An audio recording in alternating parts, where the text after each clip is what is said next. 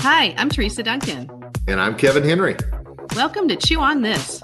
We are excited to bring you our views of current topics in the dental industry and put a little different spin on them, giving you something to chew on. If you need to jump off, be sure to check the show notes for links as well as how to get in touch with us. And now, let's give you something to chew on. We are back with another edition of Chew on This. Video Kevin, how are you?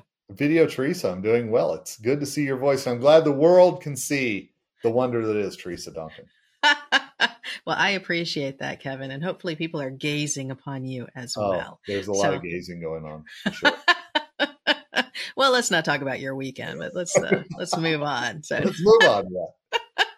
All right. So actually, what do you think about seeing a dentist but not seeing a dentist? Like, what do you think about taking pictures of your teeth, sending them on, and then maybe just getting a message later, hey, things are all right? What do you think of that? We've heard about this teledentistry thing for a while, and it sounds like something as we move into a virtual world, it could happen. But you know what, Teresa? I'd love if you could tell me more.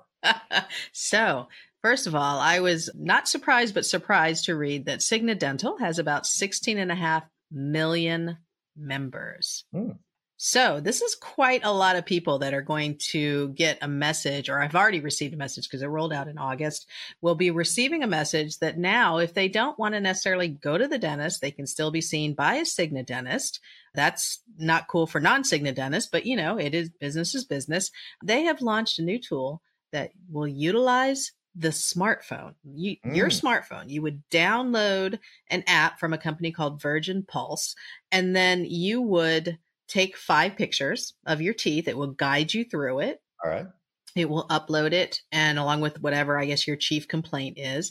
And then a Cigna network dentist will take a look at it and tell you whether or not, you need to get in there, or if it's just something quick that can happen. Perhaps there's a prescription that can be written, but it's not a full-fledged evaluation. It is what they call a screening.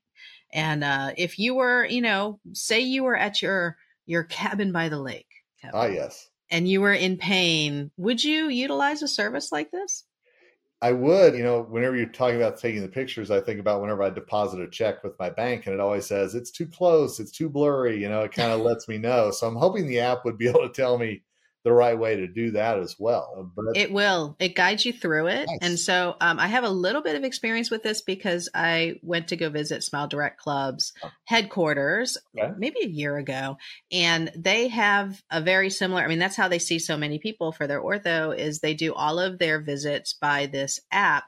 And so when they offered to do my case for me, where I was like, okay, sir, complimentary, I'll take it. Sure. They have you use their app, and it guides you through all of the pictures. They even send you retractors for your mouth to do that. And I guess here you wouldn't necessarily get it because if you're calling with an emergency, you wouldn't have that. Right. But it guided you through. The person on the phone guided you through. But then for follow-ups, there was a program that guided you through. So I imagine they're really just looking for these certain facing shots, which is honestly, when you go into an office anyways, they're going to take their own set of facial shots, right? Yep. But as a dentist, as a clinician, which I am not, man, I got to worry about, am I getting enough to make the proper diagnosis? It doesn't say anything about them using, AI. I don't think AI necessarily works on photographic images yet. For dentistry, it works on it for other things, but for dentistry, you're not taking a proper x-ray. So I think it's still weird to me. Yeah. I can see the benefit of it if I'm on vacation, if I'm, if I live in a rural area where the dentist might be an hour away from me or something like that. Absolutely. I can see the positives of it, but I think that it's something that's still, we live in such a technology advanced world where we're used to taking pictures of stuff and putting them online or whatever it might be. I can see where it'd be a easy way for people to go see the dentist virtually. Well, look, I downloaded an app a little bit ago to see what I would look like with lighter brown hair or blonde hair. So this to me doesn't seem that far off. It's just being on the dental side of it. Yeah. It's kind of just, it's really upsetting the norm here. Oh, for sure. It is. So, but Cigna noted in their press release that the Centers for Disease Control and Prevention show that 36% of adults had not had a dental screening or cleaning within the past year. And so they caution that while it does not replace in-person visits, it provides patients with another avenue to pursue care. And what I like about that, and this is something you and I have been teaching in both of our classes separately and even together when we lecture together, is that the patients are consumers first. True. And we have to see what consumer behavior is and tailor the patient experience to be the best that it can be. And if we don't do that, somebody else will. And look at Cigna. They're thinking, okay, well, we see that our patients don't necessarily want to go in all the time, but if we see them for this acute dental visit, this dental pain, we can get them on antibiotics, we can help fix it. They're not coming in and wanting, blown out root canals or whatever. Right. We're getting them in so that we could possibly fix the tooth before it gets to that point, or even encourage them for regular cleanings. But, for rural settings too, this is wonderful. It is. And I think about this next generation that's coming in. Our kids are of that generation, and they're used to doing everything online. They're used to doing everything communicating through their phone, however it is. So I can see that this would be a big benefit for that next generation. Again, we don't want to discourage them from coming in for their regular checkups and everything else. But if they are in an emergency situation, I can see where it would be a big benefit. Well, so we will see if this catches on, but that's a lot of members, 16.5 million members that now will have the ability to do this and not have to hop in their car, take time off of work for just a twinge or something, or, hey, I chipped a tooth. Can you take a look at this? I don't know. I don't know if reimbursement's going to catch up with that. That's kind of wild. Okay, so that was going to be a question. Also, is it going to be something then that eventually the dentists are going to have to carve out an hour in their schedule just to look at online photos, or something like that? You know what? They carve out time to do it when they're doing 3D printing, when they're doing clear aligner cases, when they're doing implant treatment planning, with all the super duper software that they have. And, if say, the lovely Julia, your daughter, and Noah, what if they were to become dentists? Wouldn't they be the kind of dentist that wouldn't mind sitting and looking at pictures all day long rather than, this next generation that's coming in? Absolutely. I mean, this is something that they grew up with. So something they're very comfortable with. Those of us that a different hair color may not be, but absolutely your son, my daughter, their whole generation, they were raised on computers. They were raised on technology, and it's only going to get more advanced as we go along. For sure. Well, and if you don't like your hair color, Kevin, I do have an app that you can use and change it around. When you were talking about going blonde, I'm thinking, hey, maybe I'll surprise some folks. Hey, you and Dana could do matching blonde hair. I walk in at Greater New York and see what people think about that. That'd be fantastic, I'm sure. You know what they'll say? Midlife crisis. That's what they'll say. Which is probably what they're gonna say when I show up with blonder hair. So I sent the picture of what I liked over to a couple friends of mine, and our friend Lynn Leggett. Yes. Okay, Blondie. Okay, I guess you don't like it. All right. They weren't very uplifting, is what I hear you say. I think she was just like exactly what I said. Midlife crisis. Teresa's having a midlife crisis. So, all right, but. So let's get away from insurance companies. Yes. Well, and how they're going to do with our mouths. But we've got another insurance company angle. You found another angle to this. I love finding other angles because you talk insurance so much. I'm like, I've got to get on this reindeer game somehow. Come on. And, we talk about virtual visits. Wouldn't it be nice if sometimes the dentist came to us or somebody came into our home and we wouldn't have to leave? And Teresa, that's what the Tooth Fairy does every time. You know what I'm saying? God bless. God bless. God bless anybody that brings us money. Exactly right. And the Tooth Fairy is once again every day, every night. Santa does one day a year, and then he kind of takes time off. Tooth Fairy every day and night is working hard out there. God bless you, Tooth Fairy. So our friends at Delta Dental have they every year they do a Tooth Fairy poll. Which That's I think hilarious. It is great. And, I'm sure you celebrate this every year just like I do, but August 22nd is National Tooth Fairy Day. Oh, I had no idea. What? Didn't you get my Wow. party invite? Oh, Oh no. I'll Sorry. have to send it through a different Snapchat filter or whatever. So anyway, Oh my gosh. It's probably one of those blondes only parties that you have. that's true. Blondes only at the Tooth Fairy Day. That's the party right there. So good. We are also going to just say kudos to Delta Dental because this is the 25th year that they have done the Wow. Tooth Fairy poll. How about that? So good for them. Wow. So what's going on? Like, what is the going rate? What's Well, going on? well, let's talk about just, how much we welcome in the Tooth Fairy. How many of us really do the Tooth Fairy thing? I'll be honest. We did the Tooth Fairy thing with my daughter growing up.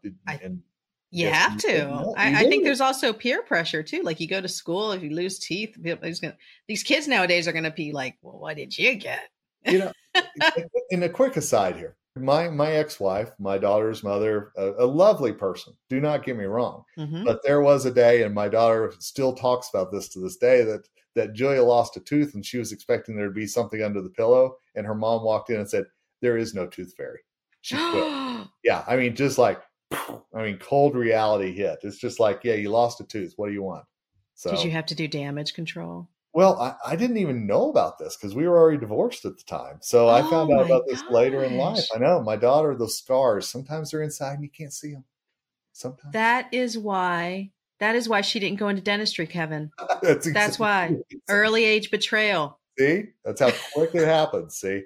We haven't told her about Santa yet. But anyway. No. Wait, what do you mean? I don't understand. So 4 out of 5 U.S. homes, roughly 81%, still do the tooth fairy thing. Now, obviously, it depends on if you have children of a certain age or if you have a parent that doesn't mind spoiling the fun. That's 4 out of 5 homes.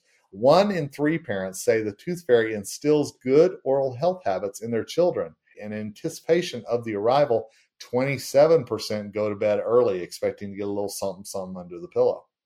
Wouldn't you? How about that? I mean, I you know what? I remember it was like, Christmas in June. It's like, heck, if I go to sleep, I'll get something. Sure. I'm down. Absolutely. Well, and at that age, you're so sure you're going to stay awake and catch them. Oh, yes. You're going to pretend to sleep. You're like, I'm going to do this. And then next thing you know, you're waking up for bacon or stuff. So. If the tooth fairy left bacon under my pillow, I'd be all right with that. Actually. You know what? I think you might leave Dana for a tooth fairy that leaves bacon. Ooh, I think you might. Yeah. Well, we'll talk about that offline. So, so let's talk about, if the tooth fairy doesn't give bacon, what does the tooth fairy give? The average value of a single lost tooth during the past year, it has gone up 16%, in fact. Teresa, would you care to guess what price range we are now in with tooth fairy giving? Are you telling me the tooth fairy is even higher than inflation? The tooth fairy, there's a lot of things that go on with the tooth fairy. You've got travel, you've got all the glitter. I mean, there's a lot of things that go into this. Wow. All right. So I would say $10.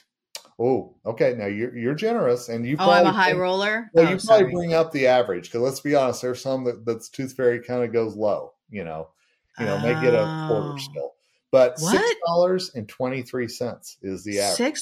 You know what though? You lose a pretty decent amount of teeth. So if you were putting that aside, well, $6 gets you maybe an ice cream cone somewhere. So it kind of, like you could walk up and slap those bad boys on the counter and say, "I want a cone." That's right. And then you show them, this is what I paid for it right here. That's right.